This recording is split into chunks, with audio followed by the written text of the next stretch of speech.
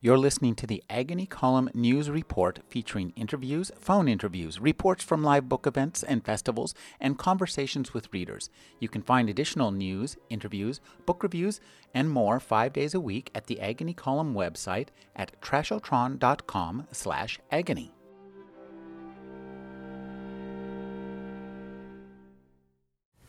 In Vincent's reality, images evoked emotions. Born into a family and an era awash in sentimentality, Vincent looked to images not just to be instructed and inspired, but most of all, to be moved. Art should be personal and intimate, he said, and concern itself with, quote, what touches us as human beings. He shared the Victorian love not only for scenes of melodramatic emotion, deathbed vigils, tearful farewells, joyful reunions, but also for the sweet, ubiquitous vignettes of little girls with baskets, grandparents with children, flirting young lovers, families at prayer, flowers and kittens, nosegays of imagery so popular that they spawned an entire new industry, greeting cards. He hailed sentiment as a sine qua non of all great art and set for his own art the highest goal, to make drawings that touch some people. In Vincent's reality, even landscapes had to speak to the heart. The secret of beautiful landscape, he wrote, lies mainly in truth and sincere sentiment. He praised the Barbizon painters for their heartbreaking intimacy with nature, but nature had always been a wellspring of both imagery and emotion for Vincent, from the consolations of creek bank and heath to the conceits of Carr and Michelet. The landscape images that he began collecting from an early age reflected both the Romantics' awe before sublime nature and the Victorian code of nature's sentiments. Every season, every time of day, every meteorological condition was thought to have its own specific emotional effect. Pictures were called simply autumn effect, evening effect, sunrise effect, or snow effect. Each provided an emotional cue, like the caption on a print, as certain and comforting as a children's story. Sunrise for hope, sunset for serenity, autumn for melancholy, twilight for longing.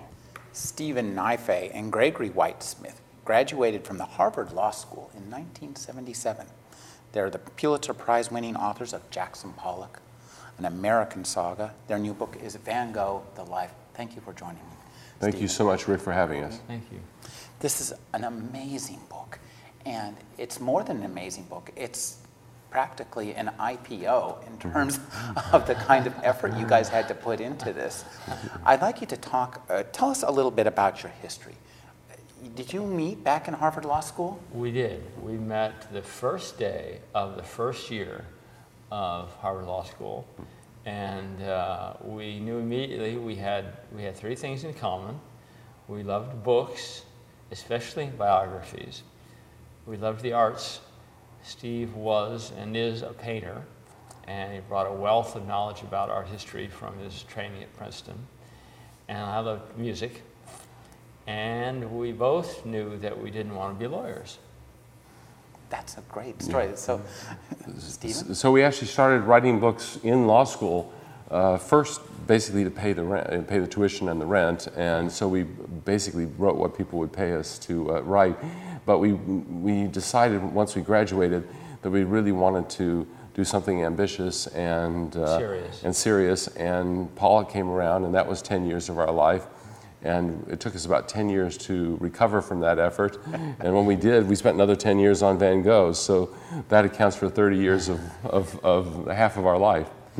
You know, one of the things that's so remarkable about this book is the sheer, given the sheer scope, the sheer complexity, the vast number of different sources that you brought together, when we sit down to read it, it sits down to read like a single novel by a single person. And when I was writing about it and taking notes, I had to stop myself from thinking about asking about the novel, because that's how it feels like to read. So I'd like you to talk just a little bit about your concept of creating biographies, highly sourced from with a vast array of technological data that read like a great novel. Well, let's start with, we basically divide the task between us, which is one reason why it has a single authorial voice. I basically am in charge of the research, and it was far, far more daunting than Pollock. There was so much more to it, but Greg writes the book, and that denigrates the role. I mean, he wants this to read, and it's really, I mean, many great biographers try to make their books read like a novel, but I think Greg's literary gifts are such that a lot of people have said in a very gratifying way that this book reads like a great, big, thick 19th century novel. And we never want the scholarship to get in the way of the emotional urgency that a good novel has. And in a way, by being able to put all the sources, the 28,000 footnotes, the 6,000 pages of textual notes online, the scholars who want to find out where we got a specific fact, it's all there, but Greg didn't have to either argue the scholarship or present the sourcing anywhere in the book. All that could be relegated to the internet, and it left him free to try to structure this with the sort of overall arcs and the internal arcs and the emotional shape of a novel, and then to write the sentences and the paragraphs with the kind of rhythm and the music, basically, that a good novel has as it tells its story. One of the things that I really love about this book is you talk about a 19th century novel. It's so interesting because Van Gogh was a fan of Dickens. His novel is like a Dickens novel. Yes. His story is like a Dickens novel. We thought it was appropriate to Vincent, of all people who read novels every day of his life practically, to present that life in a novelistic way. I mean, he would have wanted his story told with the drama of Dickens or Zola or one of the great writers that he admired so much. There's a challenge though, and that is that unlike a novel, you start off with a set of material that is dated, that's specific. And in Vincent's case, you have all these letters, so you know precisely when various things happened. So you have very little liberty of when you introduce a character and when they get sick or when they move out or when there's a dispute. All that's given to you. And you have to observe what you know to be fact. That's sort of the first, since it's a nonfiction book, you have to have respect for exactly when things happened and in what order they happened. So the trick, if you can call it that, is to see the arc in the actual facts. And I'm a great believer that we live our lives in our arcs. Things are important to us and they become less important to us, and other arcs take over because something else has happened, and so that arc supersedes the previous arc and takes your life in a different direction. And that you really it's more a question or a challenge of observation than it is one of creation to write a good biography. Yeah, because the more straightforward way to approach this issue of chronology is simply to put the facts in the right chronological order. And there are some biographers who write very, very readable books where they literally have almost no transition from one issue in a person's life to another, and they just put them basically in chronological order. And if the person's life is important enough to you, you stay involved. But Greg felt this overarching need to give the whole thing a shape, and that meant he talks about observing, it meant studying the facts of the life for days and hours and months to see those arcs, so that the whole thing has the urgency of fiction, even though it respects the complexity of life and the demands of nonfiction, which are that you can't change anything around. Things have to happen in the right order. Things have to happen as they happened. Now, I'd like you to wind back to, say, about 12 years ago. You're thinking about approaching this project. Mm-hmm. How much planning do you do? I mean, it seems that literally you could have put out an IPO and set up a company. You were employing a fairly large number of employees who must have been fairly highly paid. This is not a good way to make a living. Let me just let me put it that way. Even even though because we have a track record, we got paid a pretty big advance, you can't hire 18 translators and 5 software engineers and 7 researchers, and this is not a big motion picture. This is still a book.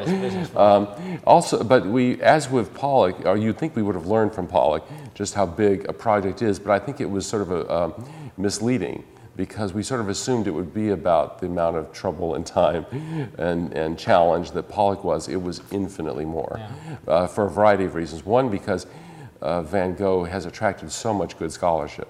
There are dozens and dozens of really good scholars who have devoted their entire lives for a century to Vincent van Gogh. So in addition to his letters and all the family letters and all the primary sources, there are over 600 books in English alone specifically on Van Gogh. Plus, of course, all the books in the other languages and the books about the movement. And then there's the secondary literature, what Dutch books on Dutch reading habits in the 19th century, books on prostitution in the Netherlands in the 19th century, a topic of particular concern to Vincent van Gogh. And then, because he was such a voracious reader, this vast literature in 4 languages, German, French, Dutch, and English, fiction, nonfiction, and poetry that he consumed and in many cases memorized. So we really did have to assemble an army to help us, partly because we don't speak Dutch. That was the really extraordinary thing when we were sort of contemplating Van Gogh. He met all of the first line of criteria for a great subject for a biography. He had the art is unbelievably important. His life is really, really interesting. The sources are there to be able to reconstruct the life, and to our astonishment, no one had done it. Even though there's 600 books on Van Gogh, no one had yet, in English alone, no one yet had tried the big, ambitious biography. But the hurdle that remained is that almost all the primary sources, except for his own letters, and many of the secondary sources were in Dutch, and we don't speak Dutch. Now, one of the things that I loved about this book was that the way it reads for me, and I think the way it reads for a lot of people, is we have familiarity with the images of Van Gogh. Right. And they're powerful cultural images. And the power in the art is so serious and so strong, you can't resist it. But we know little snippets of his life. We know some of this, and we know some of that, and we know a little bit here. But reading the book, what's so great is that it's like a mystery to us. We know the end, we know what happened, and now we get to see. It's not so much a whodunit. We know whodunit, although actually now we don't, and then we'll talk about that. But it's but like a why. Why did he become this man? How did he become this man? I think we talked about this so often that one of the reasons we thought that people would sit still for 900 pages wasn't just that it's Vincent van Gogh and he's this unique cultural figure, but as you precisely put it, everybody knows how this ends up, and therefore they know enough details around the life, but they really don't know how you get from being an unsuccessful, miserable, unhappy, technically unskilled, self-mutilating person to one of the greatest artists of all time. And that was what sort of we felt that people would sit still for that reason. And what's been amazing to us is that we've had people in the Van Gogh Museum tell us, this is people who spent their lives studying Van Gogh, one case 40 years, and a brilliant scholar, say that she couldn't wait to turn the page to find out what happened next. And we've had members of the Van Gogh family tell us they've been so excited to see how it actually evolved. It's such a beautifully written book. Greg, tell us about your challenge in terms of Stevens. He's assembling the data superstructure. Right. He's setting up the software. How are you taking all this in and architecting? Because I've got to guess on your side, you've got a fair amount of superstructure yourself in terms of working out the timelines and these arcs. Yeah, it was like having a room full of Lego blocks, and trying to figure out how they all fit together and how you're going to present them. It was by far the biggest organizational challenge I've ever faced, and But I think what I felt strongly from the beginning is people are not going to sit still for 900 pages on Vincent van Gogh unless they're emotionally captivated. They've got to be emotionally invested in this guy. And if they are, if you can get them emotionally invested, they'll sit still for anything. You know, they'll want to read about his career as a preacher. They'll want to read about the details of his self-mortification and why he was this way and that sort of thing. And that so if you could keep it emotionally compelling, that the details would be fairly easy to fit in and would fit naturally. And I hope that's what. Why don't you describe the technology that made it possible for you to do that in 10 years and not in 20 or 30 or 40? Technical. Well, there was a huge challenge to trying to manipulate and organize this vast amount of information that we collected from Vincent's thousands of letters, the thousands of books that had been written about him, and the thousands of books he read. So we really had to go digitally. So we had written this software that allowed us to create digital note cards, to put pieces. We digitalized the whole library, first of all. Then we created note cards that had some source material, and then we could add notes to them. And then we could organize those cards digitally by just dragging them into parts of the outline and move that. Then we could move around parts of the outline so that if we, or add to it if we needed to break something down more. It was basically a traditional way of organizing, only we could do it all digitally. And thank God we did it, because if we hadn't had that, we would still be working on this book. It would have taken 30 years instead of 10. We had 100,000 note cards. And so... Really? 100,000. And they were not short because you made the cards digitally. You weren't constrained by time to do it by hand or even to type over the passage from the source that was of interest to you. It was altogether too easy just to copy and paste a whole page. Highlight and then move it over to the card. Or 2 pages. Occasionally Greg would send me emails. How on earth could you leave me with a 3-page note? He would take a book by Zola and leave me, like a chapter from it in one card. And so I would have to read through the whole chapter of Zola. I mean, it was good in some ways because it brought me closer to the research than probably if he had just snipped out 1 or 2 lines and said these might be relevant. I wouldn't have found another line that was relevant 2 pages later. So it was not the most efficient way to work, but it was an incredibly compact way to work given the amount of material we had. I'd like you to talk about architecting this whole data network research center. You guys had access to some letters that had not ever been seen before. Yes, one of the most exciting things was that even though Vincent's letters have been read many, many times, I mean, they're in multiple editions, and they're beautifully translated by his sister-in-law, Johanna Bonger. Then they've been recently retranslated by an army of scholars in the Netherlands for precision.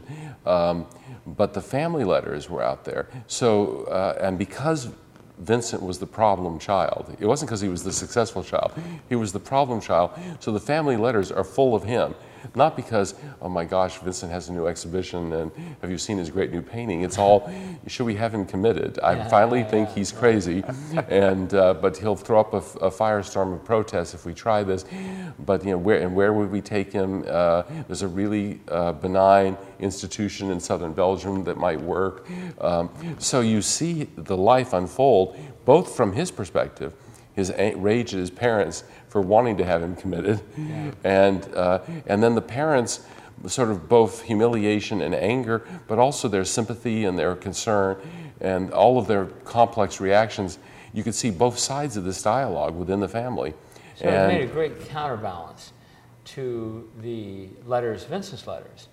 We all know Vincent's letters, people have read Vincent's letters, and that gives you a 360-degree view from inside his head.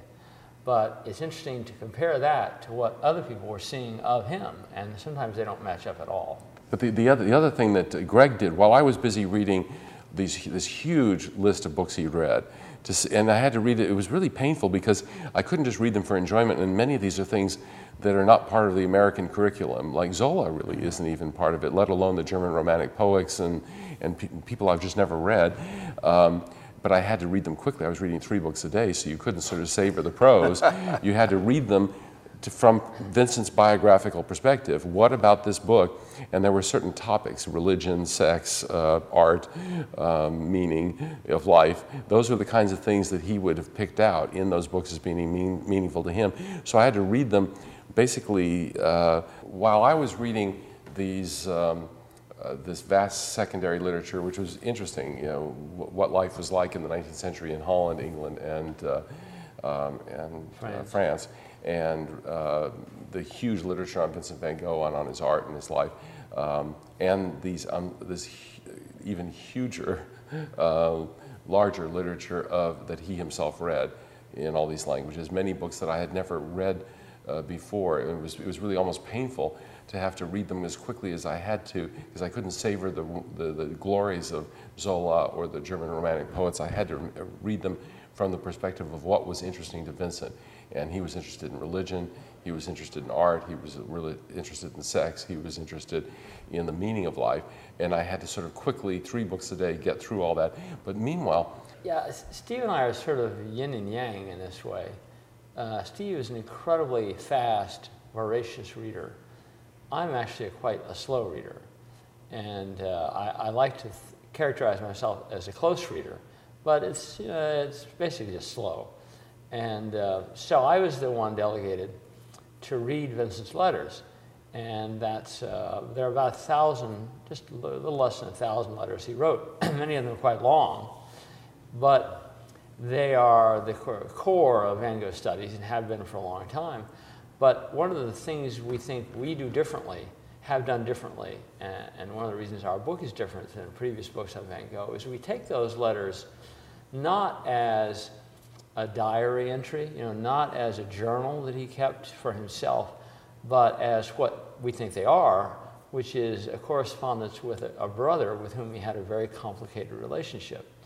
Because they're almost all letters he wrote to Theo, and he was completely dependent on Theo for his support. Theo was pretty much his only friend during almost all of his life. So the letters are incredibly complicated by this overlay of complicated fraternal relations. On the one hand, Theo loved Vincent and felt very dutiful toward him. He had obviously been looked up to him as a younger brother when the two of them were young. But now Vincent had failed at the family business. Theo had succeeded. Theo was making money and a salary, and he had the respect of his rich uncles and his family, and he was the more beloved of the two. In a place where Vincent had recently failed miserably. And Vincent had failed miserably in that precise job, basically. He was in line to inherit the big family business in art dealing, and also had embarrassed the family. He had lived with a prostitute in The Hague, and so he was the sort of shame, and he himself said, the black sheep of the family. So here he was constantly writing his brother either to justify what he was doing. Oh, Theo, I really should be doing drawing, not painting. Or to protect Theo from the truth of what was happening in his life. So he would write Theo and say, oh, I've got lots of friends, and, I'm really happy here, when he had no friends and he was miserable. He would hide important aspects of his life. He hid the fact of this prostitute for a long time. In fact, he was living with a prostitute and her family and paying for them with Theo's money. He hid the fact he had syphilis from Theo. He hid his own mental illness from Theo for a long time. So these letters that people often cite as being these sort of ultimate artistic expressions are sometimes that. I mean, he was capable of incredible Shakespearean flights of insight and beautiful words, and he was a first-rate poetic mind, and he had sort of immersed himself in the great writers and poets of the era. But it was also an incredibly fraught correspondence with all these family issues. he would threaten Theo that if you don't send me more money, then who knows what could happen. I could end up on the streets, and I could really be an embarrassment to the family. So there was all that going on. So the letters had to be really pulled apart strand by strand to see what they were actually saying, often what they didn't say. You know, the dog that didn't bark. Though there are lots of places where he doesn't talk about things, and you know they're happening in his life. So you have to think he's not talking to Theo about them because he's trying to hide them, obviously. So they're very, very rich, but in ways that they have not been previously recognized as being rich, as insights into Vincent's life and into his mind at the time. They're not just greeting card, really, really nice, poetic greeting card lines. Well, that's one of the things I think the real triumphs of this book is you create Vincent as a very three-dimensional character. We see him from his perspective, and you use a word a lot, that Vincent conducted a lot of campaigns. Yes. And this is, I think, a really interesting vision of him, trying to put one over. He's manipulative, he's wheedling, his parents are somewhat upset. You can understand. A lot of his problems were economic, and that's, I think, one of the great things I love is that we get to know Vincent in a way we never, ever knew him. And who thought that that at base, a lot of his problems were that he just didn't know how to handle money. Right. He didn't know how to handle money, and he felt constantly defensive about the choices he had made. And the failures, he felt a failure, a terrible failure. Not only was he a failure at his family's business, then he was a failure as a pastor and a failure as a missionary. All these various careers he tried and failed at. So at each one, he sort of slid further and further down the ladder of the family's estimation until they eventually thought, this guy's hopeless. He's always been crazy. It's a source of a problem for him and for us, always has been. And he felt that. He felt that constant diminution in his standing in the family and was constantly trying to compensate for it by giving them new stories, new grandiose plans for I'll paint 100 paintings and they'll earn 5,000 francs apiece and add that all up and Theo, I'll be able to pay you back for everything you've ever lent me. And they've become sort of the fantastical, what he called castles in the air that he constructed out of his imagination for reconciliation and redemption within his family. And so the letters tell that story.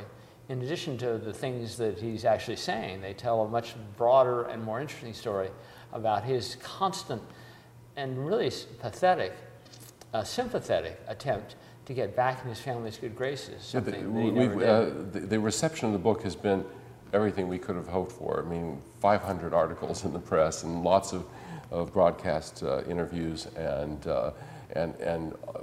we haven't seen a single completely negative review yet. But there have been one or two people who have suggested that we really didn't like him, which is far from the truth.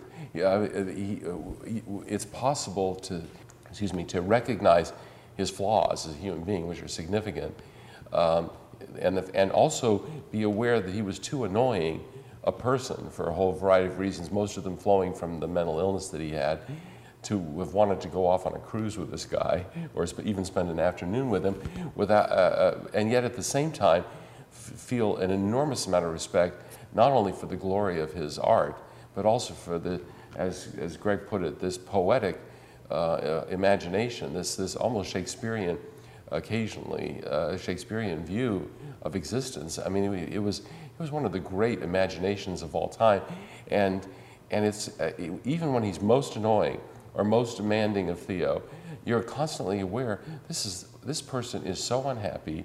This person is experiencing a level of loneliness, alienation, and misery that most of us can't even comprehend. It's a loneliness that's almost physically painful.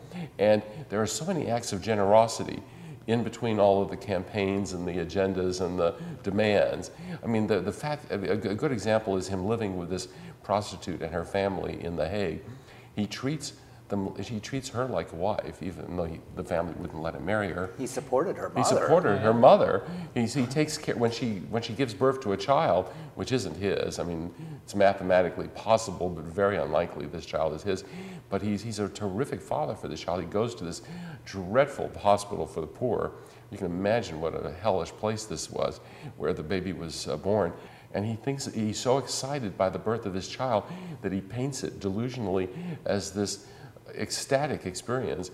And he takes this child and the prostitute mother back to their house and feeds it and takes care of it as if it were his own child, and loves this boy as if it was his own child, even though he's paying the mother by the day for being with him.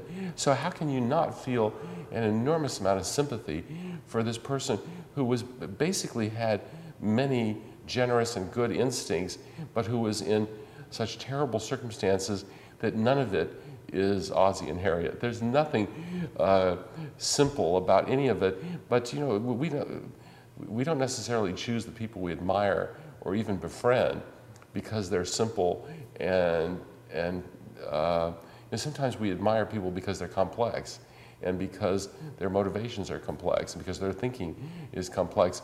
And our feeling about Van Gogh is that he isn't likable, but he's enormously admirable. And sympathetic. And sympathetic. And brilliant, And too. brilliant. And of course, a brilliant genius of an artist, that too. That's one of the But things a I think. sympathetic person. I think people will be surprised, that even people who know the paintings and know that the paintings had to be the product of great genius will be surprised that he was so verbal, and that he was verbally so brilliant as well, that he had thoughts about existence, and he could articulate them if not at the level of Shakespeare, then at the level of George Eliot or somebody else pretty darn high on the trajectory of human self-expression. He was. What's so amazing to me too is that one of the things you talk about is that he lived his life in images. Yes. I love this idea of him having a vision of his. He had to be in his own day-to-day life, but because that was so difficult for him, he constructed another life that was of all of images, and he had a mind where he could remember images. Yes, didn't he? we forget that at the time, there was, of course, there was no internet. He also didn't have art libraries, and he was often in small places where there were no art museums. He could summon from his failed career in the art business thousands of images, or from his visits to art museums, the most nuanced passages in paintings or tones or colors, and use them in his own work. And but I think one of the things that's so important in understanding him is the fact that he had to sort of reimagine the world every day to be acceptable, because the real world was so difficult. Created a mind that could imagine a new painting that we, a century later, think of as a masterpiece, almost sometimes one a day. It was the practice of reimagining the world to be suitable to his own existence that made it possible for him to create one world-shaking masterpiece after another, sometimes one every single day. You know, as I was reading this book, I was thinking about a 20th century man, somewhat of a parallel, Philip K. Dick, who lived in economic uncertainty. The reason he was writing like 5 or 6 novels, sometimes 10 novels a year just to make ends meet. There's something about people who are forced by their economic circumstances and just by their own intensity to create art at a really fast rate that makes that art seem really gripping to us now. Yeah, I think in Vincent's case, there really was a desperation to his to the creation of his art. You know, he was only an artist for 10 years out of his 37 years, and of that 10 years, almost all the great masterpieces were done in the last 2 years of his life. So all those hundreds of paintings that we all know and love and are filled at the Van Gogh Museum are a product of a very, very short burst of creative activity. And I do think a lot of it is that the effort, he was so used to putting in fantastic 24/7 effort into keeping the reality at bay and sort of negating the incredibly crushing negativity that was all around him. You're a failure, you're never going to make anything of yourself, you're an embarrassment to your family, you're crazy, et cetera, that he had to work extra hard. He was like on a treadmill, running as fast as he could to maintain these fictions that he created in his own head. That this prostitute he lived with wasn't really a prostitute, she was a Mater Dolorosa. She was a poor, beleaguered figure, a victim of society, et cetera, et cetera. You know, that was just one of many, many of these examples of his using the power, incredible power of his imagination to sort of overrule the world and overrule the reality that surrounded him and increasingly crushed him. And so that power, that ability to do that on a constant basis, one, was incredibly physically draining, and two, it gave his art the incredible intensity it had. So when he looked at, late in life, he looked at a wheat field with clouds over it, he saw them so intensely in order to keep out what was really there, which was, and there were attendants from the asylum on either side of him, and a kind of a hopeless situation all around him. He wanted to create the most buoyant painting he could think of, the most cheerful.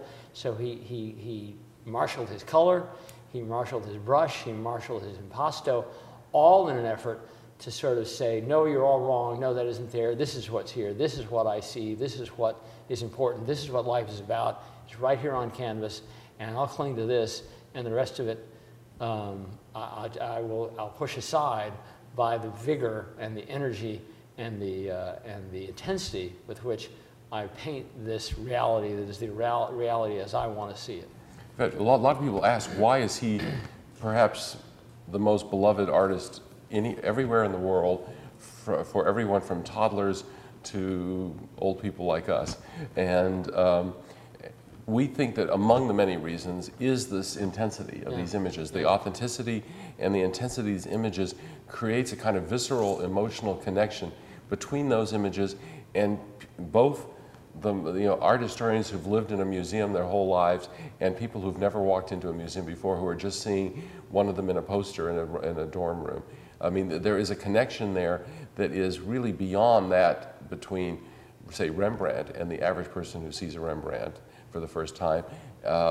And it's not surprising that someone who focused that much energy and intensity in creating this world would establish an almost unique connection with the audience. One of the things you say, and I think this is so interesting, is that he assaulted the canvas in much the way he painted, the way he had his relationships. He'd come at it and he'd retreat. Well, somebody who watched him paint said that most painters seduce the canvas. Vincent, he rapes it, which is part of the analogy of life as a battle. And in the book, Greg has quotes from a letter in which almost every sentiment comes clothed in the vocabulary of a military campaign, and it really is how it really was a battle. Every day was a battle. He himself said that he painted the way he wrote letters. You were talking earlier about argumentative and campaigns, that he felt in his paintings. They were basically arguments for this way of seeing things or this kind of color, and he went on campaigns that consisted of multiple paintings, all of which were different sort of fronts in the battle against Impressionist color, against symbolist airy nothings, because he was always in battle against some other artist, some set of artists that he felt he was the correction to what the Impressionists were doing wrong because they had too much light and not enough construction in what they were doing, and the Neo-Impressionists was too frothy and lacked emotion. So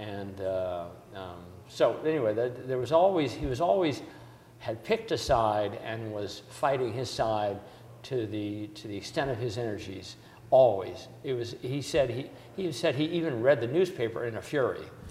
So you can imagine what he was like as a painter, and he was just out to prove that he was right and that the world was wrong.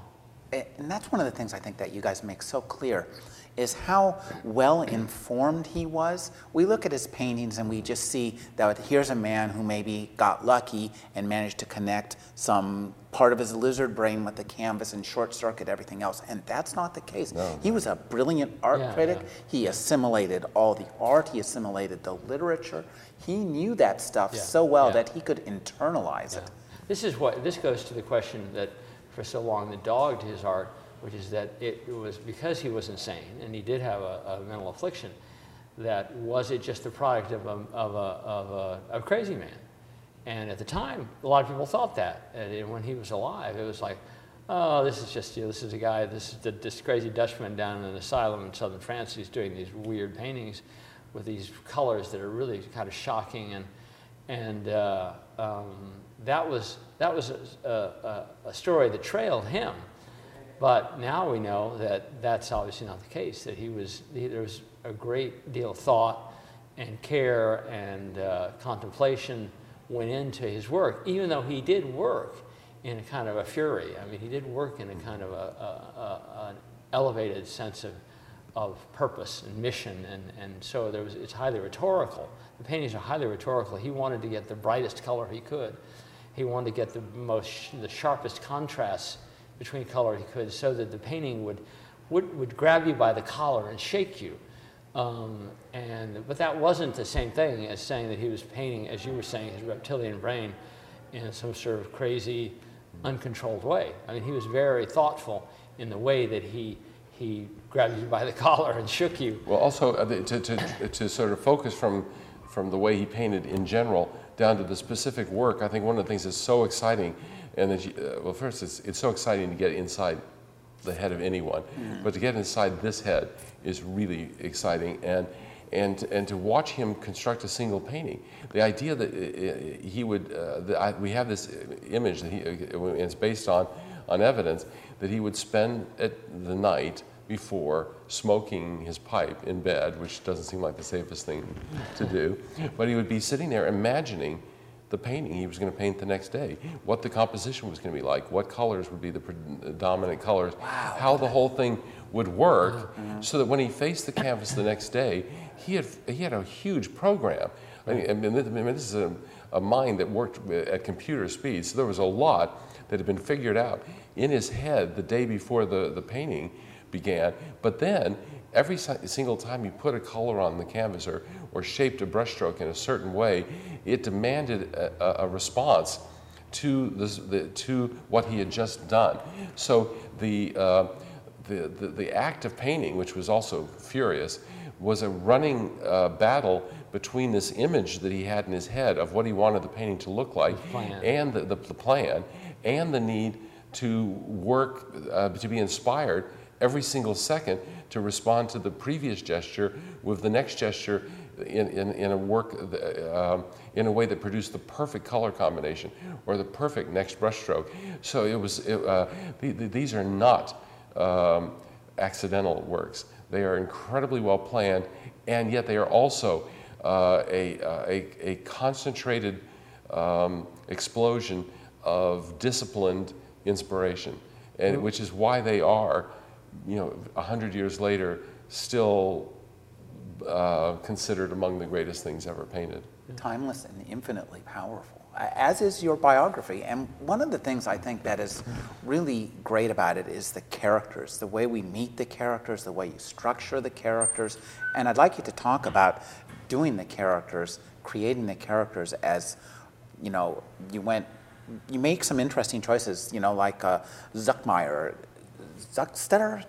There is a soldier that he painted, that he drew from every different angle. And talk about just choosing the characters and creating them. Zeiderlein, yeah. Well, the most important thing always was, what did the character and Vincent's relationship with the character say about Vincent? And Zeiderlein was a great case where he was, at that point, he had entered art wanting to be an illustrator. The great master of color, whom we all have come to love, really only believed in black and white, and for a long time argued his brother to paralysis over the fact that he should only be doing black and white work and not bothering with that frothy color that the Impressionists were doing. but he was a great looker. He was an incredibly, we were talking about earlier, an incredibly intense looker. And he also desperately wanted to do figures. He wanted to paint people, he wanted to draw people. But he had a hard time because of his abrasive personality of getting people to model for him. Whereas Zeidelund was an old man at a local, what was called an almshouse, which is, he was a veteran and on the public dole, lived on the public dole in a public institution. And so Vincent went over there and basically recruited him. He tried to recruit a lot of people, preferably women, but all he got was this old grizzled war veteran. And he came over to Vincent's studio and basically just stood while Vincent took his charcoal and made drawings of Zeidelund in every conceivable position, wearing every conceivable different kind of clothing, and then had him turn and he'd do it again, and then do it from the side, and then do it from the other side, and do it from the front, and from the back, and Zeidelund was apparently infinitely patient with this crazy Dutchman. He also happened to be deaf, which would have helped in that situation, because Vincent was always talked when he worked, and he was he worked the way he talked and talked the way he worked, and so it allowed Vincent to exercise his ability to look intensely at one object and a figure over and above that, which is what he wanted to do. So when you look at those drawings of Zeidelund, he gets every, you know the famous picture of the boots. You know, he has the painting of the boots, and the boots are these. They're each one is like a life in itself. The way the laces are laying across each other, the amount of wear on the boot, all that is done because he just looked at them so intensely. He saw the hundreds of miles of journey that those boots had taken. The same way with Zeidelund. He saw this old man, he saw the wars he'd been in, and he managed to get all that into his big frock coat and his worn face and his big side whiskers, and see the whole life in this model. And this is a talent, if you can call it that, or a gift that he used later in his self-portraits, his portraits, and in all of his work, where he was able to see something and see it more intensely than you and I would see it, and really just look and stare and stare and stare, whether it was a pollard tree or whether it was an old postman or whether it was a bowl of flowers. It looks just incredibly vivid. And in our search was for why is his art so loved? Why is this art considered so great? Why has it survived so long as at the top of the heap of artists that are loved and work that's loved? And we think this is part of the answer to that, is that he had an ability to look really, really intensely at objects and see their essences and see their sort of what they have in common with all similar objects, and Zeidelund was the first time he had a chance to do this with a figure, because most figures wouldn't stand still for him. So that was why Zeidelund became important. The fact he was deaf, the fact that he was old, the fact that he was patient, all became things that made it possible for Vincent to exercise his artistic vision on this old guy. One of the amazing things about Van Gogh is that he connects with somebody who's never been in a museum before, but he also inspires exhibition after exhibition and book after book by great scholars. And so these paintings are not only beautiful, but they're also layered with associations and references to the art and literature that were so important to Vincent. And so in addition to looking hard and presenting these incredibly intense pictures of the world that he saw, they are filled with references, and I think one of the benefits of getting to know his life, In getting his to know book, in the yeah. book, and getting to know his imagination, and to getting to know the art that he loved, and getting to know the books that he loved, is that you can look at a painting like La Berceuse, the postman Rouland's wife, which was so important to him that he painted it 5 times. It isn't just incredibly beautiful with the green background and the bright red, the color contrast,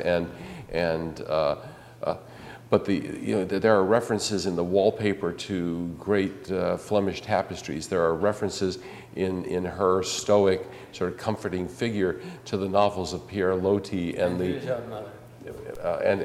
ceramic figures in the Icelandic boats, the fishermen's boats that of the Virgin Mary that provided consolation to them during their rough voyages at sea. She becomes a kind of metaphor for that. There's also the relationships to his own life. Everything he saw, he would see autobiographically. So there's this picture of a mother holding a rope. It's supposedly a portrait of motherhood, but the baby is not visible, and the rope is slack. So she's supposedly rocking the cradle, but there's no rocking going on, and it is a portrayal of this lack of connection to his own mother. So these paintings are not only unbelievably beautiful, but they are filled with all these incredibly rich resonances and associations that make them richer the more you know about them. It's interesting because in many ways the paintings are a lot like the book itself, in that they are full of rich life, but all the references are offline. Yeah, they're off. Yes. You can look at that painting, the Berceuse, and not know any of that, and it still knocks you over. I think Vincent himself believed, and this is we think really exciting. That knowing the artist made looking at the work of art more of an enriching experience. He read artist biographies constantly. The Saint-Cier's biography of Jean-François Millet was one of his favorite books, and he actually says that he agrees with Zola that the man who stands behind the canvas is more important than the canvas itself. So I think it will really enrich the experience of, we hope, a lot of people to know who Vincent van Gogh was intimately as they look at what he produced. Now, one of the things you guys do a great job of is giving us a vision of his mental state. And there are a couple things about that, is that you have, there have been since his death, there have been probably thousands and thousands of people who have diagnosed what was wrong with him, because he clearly had a mental illness of some kind. And you guys have come up with temporal lobe epilepsy, which I think is so interesting, because that's often Hildegard von Bingen, I think, is also thought to have had that. People who have Flaubert had it. Yeah, and I just heard that Caravaggio had it. Really? Yeah. I hadn't heard that. Yeah. So it's and I would hasten to say that the Van Gogh Museum now believes that's what he had, and interestingly, that's what his own doctors thought he had. Oh, really? So you're quite right, though. There have been an extraordinary number of diagnoses, and we think that is a reflection of the fact that Vincent is so uniquely famous, and he's so uniquely a high culture superstar that many psychiatrists have wanted him to have whatever mental affliction it is that they particularly deal with. So there have been diagnoses of schizophrenia and Meniere's disease and a whole bunch of other things which are completely lacking in credibility. But we believe his own doctors were absolutely right that he had epilepsy. There was a lot of epilepsy on both sides of his family, which is one of the things that confirmed the diagnosis for them. And it's a terrifying disease. I mean, there are different levels of it. Flaubert's obviously wasn't as severe as Van Gogh's, and Flaubert writes about it beautifully. We quote some passages about what it's like to have temporal lobe epilepsy, because one of the great writers of all time had it and describes how terrifying it is, because you have these psychotic episodes in which you lose a sense of who you are. You don't go unconscious, but you sort of blank out. You don't black out, you blank out, and after it's over, you don't remember what you did. Why don't you talk about how it functions? One with the universe. Well, it's more of a falling into an abyss and not sure if you'll ever come out. And basically, when you do come out of a seizure, the past is just this big void in your life, and you have no idea what happened or where you were or what you might have done. Vincent cut off his ear during part of, part of one of these seizures, So thereafter, that was in 1888, thereafter he was constantly afraid that he was going to have another seizure, worst of all in public, and he was afraid of what it was going to, what would he do, what would happen, and how would he be treated, where would he be taken. He was often raided. His house, the Yellow House in Arnold, was raided by the police, who, responding to complaints from neighbors that he was crazy, would take him, grab him, and take him, and he would wake up manacled in an isolation cell in the local hospital. And so it was an incredibly precarious existence, and this affliction, temporal lobe epilepsy, really left him completely unbalanced and uncertain about the next day, or even you could have multiple episodes in a day, or you could be 2 months between them. But it was at that very uncertainty that made it all the harder, because he couldn't go out for lunch and think, oh my God, maybe I won't come back, or maybe I might wake up again in an insane asylum. So we think that a lot of that late art reflects the new, even more intense awareness he had that everything he was seeing and what he was painting, whether it was a landscape or a still life or whatever, was a phenomenon that he might not experience again. So when he saw, the best example is in 1890, he saw an old almond tree that had just burst into blossom in the spring. And he saw these beautiful pink blossoms against a blue sky. And it was so incredibly beautiful, partly because it was incredibly beautiful and it would have stopped any one of us in our tracks. But for Vincent, it was like, oh my God, I've got to get that down. I may never see that again. I may never see that sight again. So I've got to get it down in some way that I can share this sense of beauty with other people. And the sad irony is, of course, he never did see it again, because that was his last spring. He died in July of that year. But one of the reasons that painting is so famous, but also so winning and so convincing and so beautiful and so sublime, is that he was able to bring all of that sense of the tentativeness and the precariousness of life that he felt to this image. This level of beauty is something that we don't appreciate when we walk by it every day. We really need to stop and grasp it and understand it and appreciate it, because it could go away at any moment. And I think, again, that's one of the things that gives, especially those late works from Saint-Remy, some of the work from Arles, The Reaper in the Field, or Starry Night, that sense of mortality and therefore immortality that they give us, and why they have become such devotional images. They really are sort of secular devotional images. People have a feeling about Starry Night that is something that in the old days they would have had toward a particular triptych of the Virgin Mary and the miracle of that birth. And what he did is he brought that sense of miraculous life to these everyday images. We talked earlier about a pair of shoes, but a Starry Night's a better example, and Almond Branch is a better example of these everyday miracles that we just need to look at more closely in order to fully recognize their value. People connect with these images in that devotional way. 500,000 people a year visit his grave.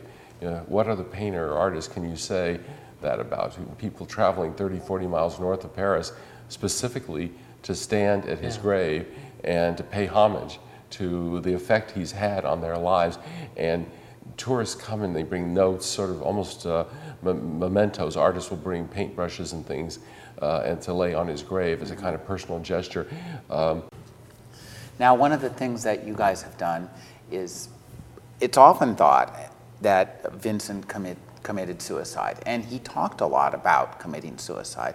But one of the things that I think you make very clear in your characterization of Vincent, and it's great that we think of him as a character, and we're involved with him, just like we would be a character in a Zola novel or King Lear in Shakespeare's play, which is one of his favorite plays, is that he thought about it and he considered it, but he also considered it dishonorable, and like it was the easy way out. Right. Well, we obviously, the thing that's gotten the most international attention, including a half an hour on national Chinese television, is this issue of how he died.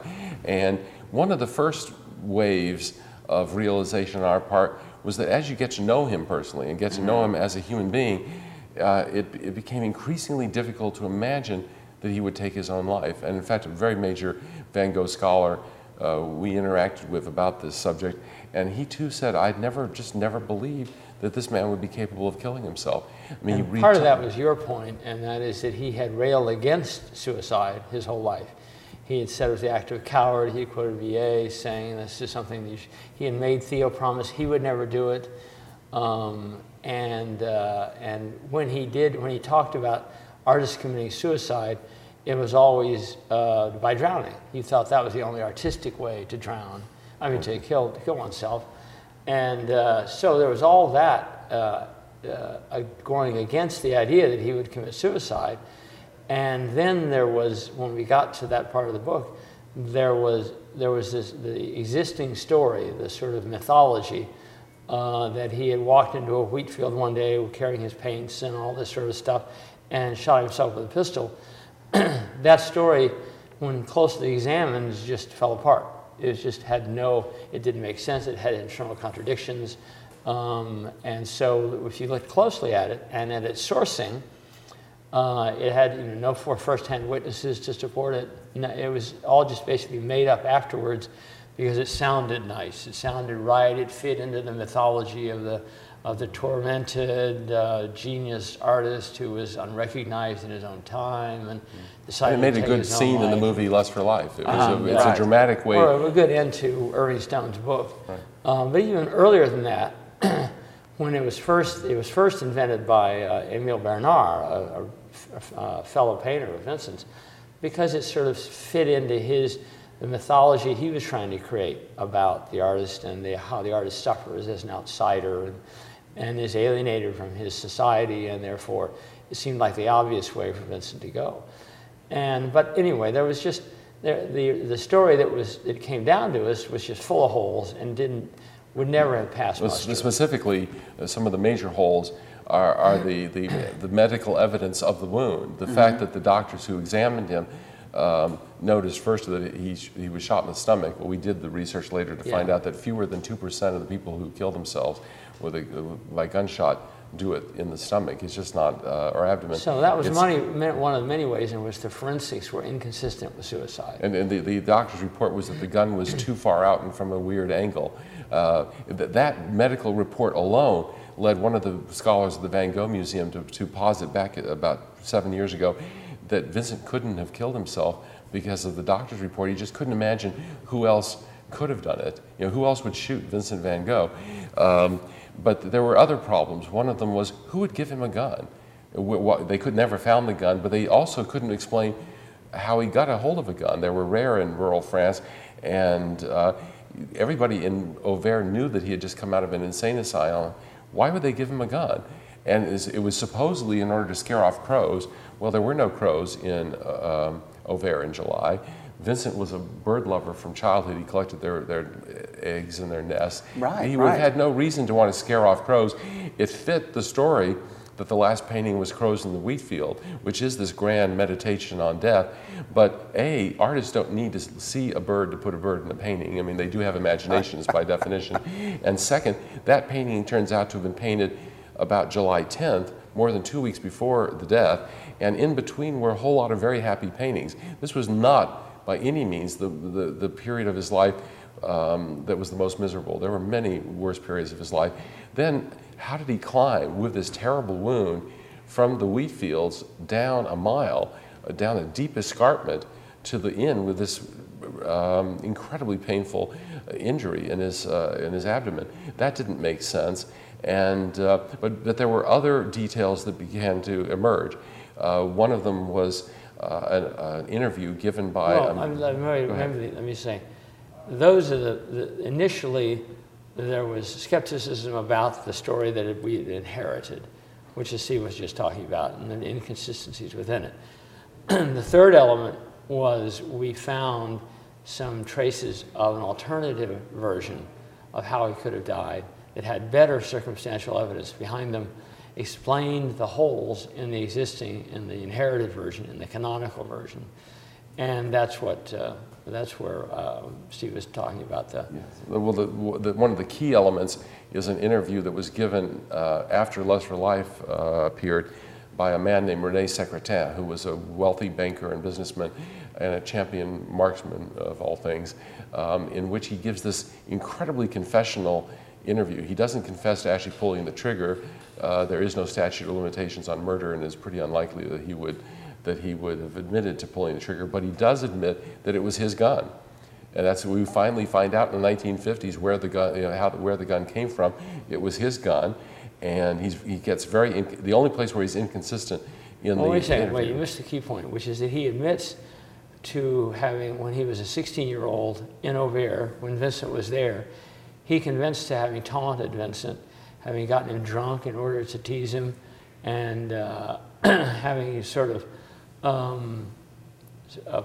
put his girlfriends on Vincent to try to tease him for his lack of sexual fulfillment or opportunity, and basically made his life hell.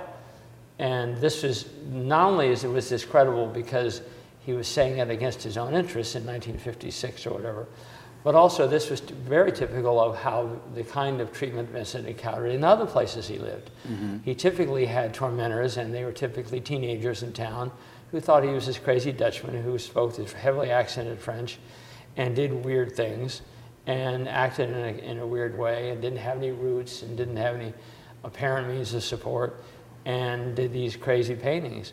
So he had always, in all of his iterations, he had attracted tormentors like René Secretin, a 16-year-old with a pistol that was known to malfunction.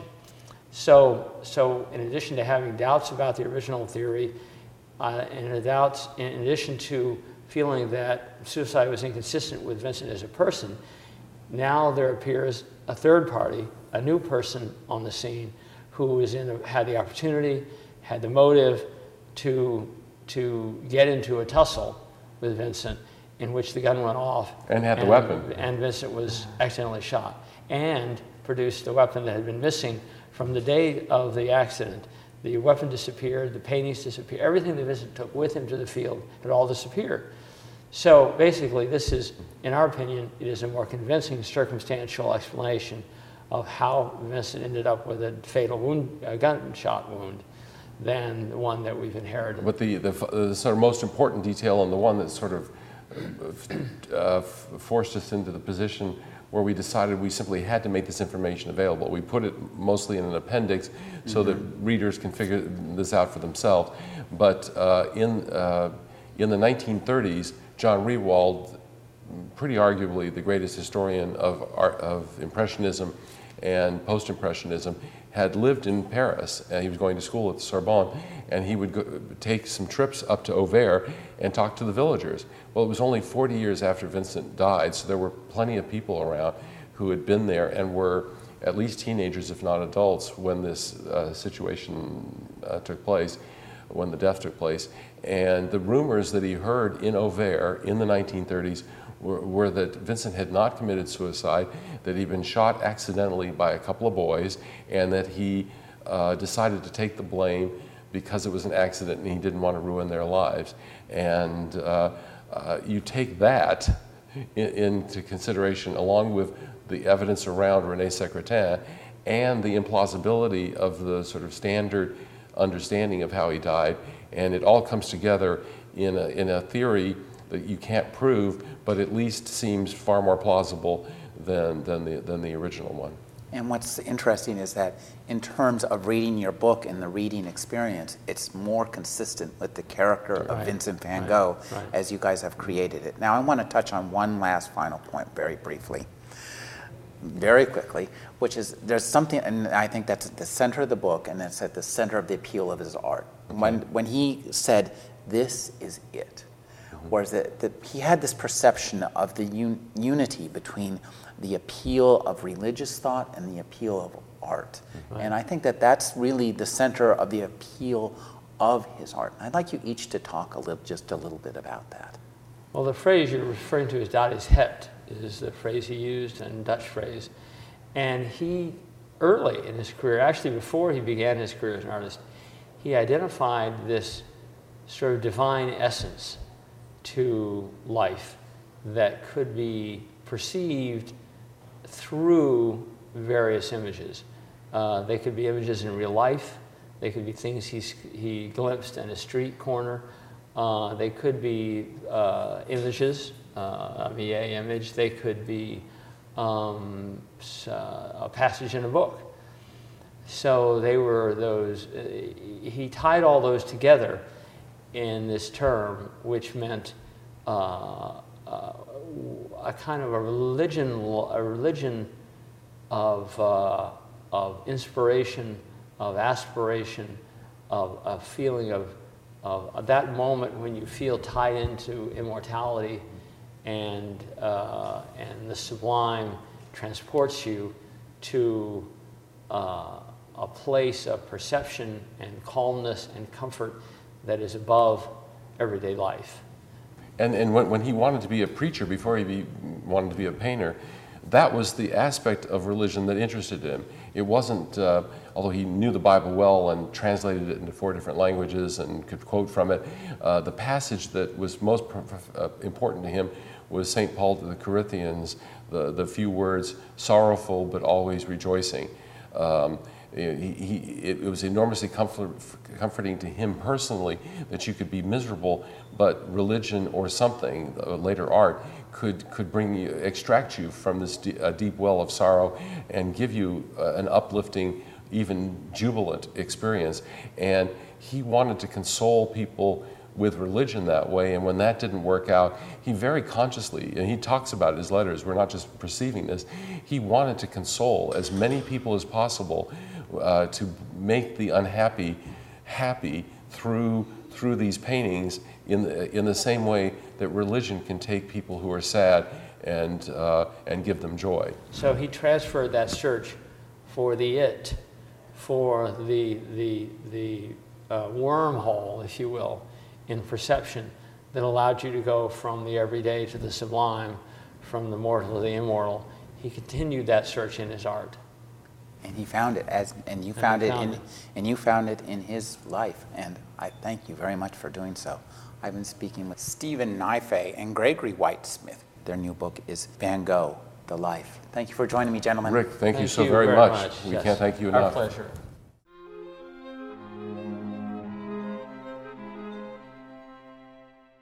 You're listening to the Agony Column News Report, featuring interviews, phone interviews, reports from live book events and festivals, and conversations with readers. You can find additional news, interviews, book reviews, and more 5 days a week at the Agony Column website at trashotron.com/agony.